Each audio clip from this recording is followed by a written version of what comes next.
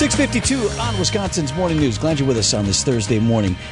As the lore would have it, one of those early Badgers Rose Bowl runs in the 90s, Pasadena ran out of brandy and maybe other things at the local bars and things like that, that Wisconsin basically drank the town dry. Yeah, I've heard that. I don't know if that's confirmed or not. I covered the Rose Bowl. I did ask a few bar owners, like, is that for real? And they're like, well, we did stock up knowing it was Wisconsin. That's a thing. ESPN Wisconsin's Jen Lada in the house.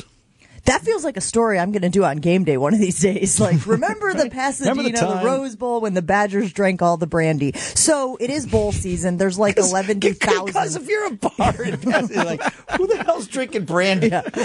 All the old fashions. So Texas State and Rice were playing, I guess it was a few days ago, in the Armed Forces Bowl. And famously, guys, they ran out of booze, like in the third quarter at the game, stadium. At the stadium. So I was just wondering, like, who's coming up with the algorithm for, like, taking the fan bases and their alcohol consumption and the number of tickets sold and I guess how rowdy the crowd is and what the outcome of the game is. Like, how do you figure out how much booze to have on hand for each particular bowl game? I think you got to run some comps, right? You look at the teams and where they play and how much do you usually stock for a home game over here. Now, granted, probably NCAA, like for just this year or the year before, UW started selling beer at Camp Randall, but so you don't have a lot of, before. So you don't have a lot of data points. Is the story there. Right. So those are two Texas teams. I guess Texas, those are healthy drinkers, I suppose. I mean, again, I don't know how. Well, to me, everything's bigger in Texas, right? You just got to assume. That's a great point. To me, it feels very arbitrary, guys. Like it's an inexact science to figure out how much booze a fan base is going to drink in any given bowl game. So why not err on the side of just have all the booze? Yeah, like it's not going to go bad on you, is it? Well, that's a good question. I mean, generally, bowl games don't always sell out, right? Like, depending on the bowl game. So does that play a role? What did you say? It was only like 27,000 yeah, for this? 26,000 You should be people. able to cover that.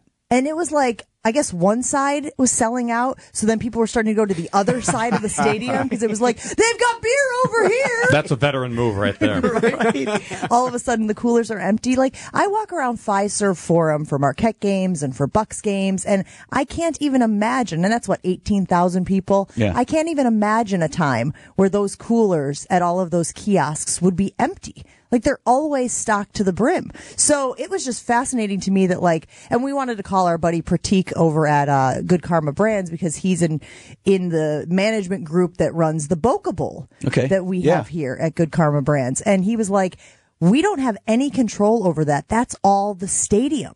So, like, hospitality at the stadium that handles that. It just feels like, now look, they always say, like, all publicity is good publicity. I don't know how many people were talking about the the Armed Forces Bowl before this story. You know, can you name a player from Texas State or Rice?